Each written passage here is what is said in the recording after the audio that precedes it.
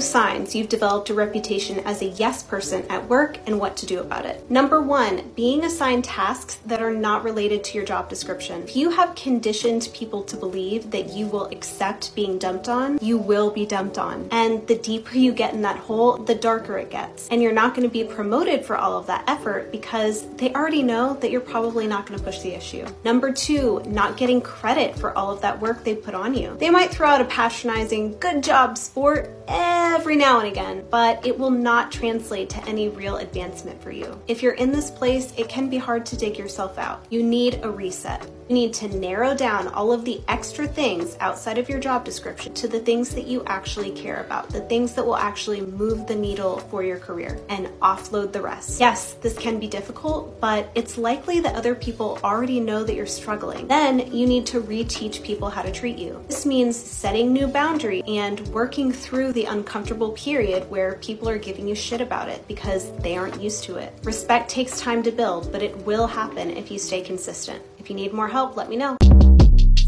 Shortcast Club.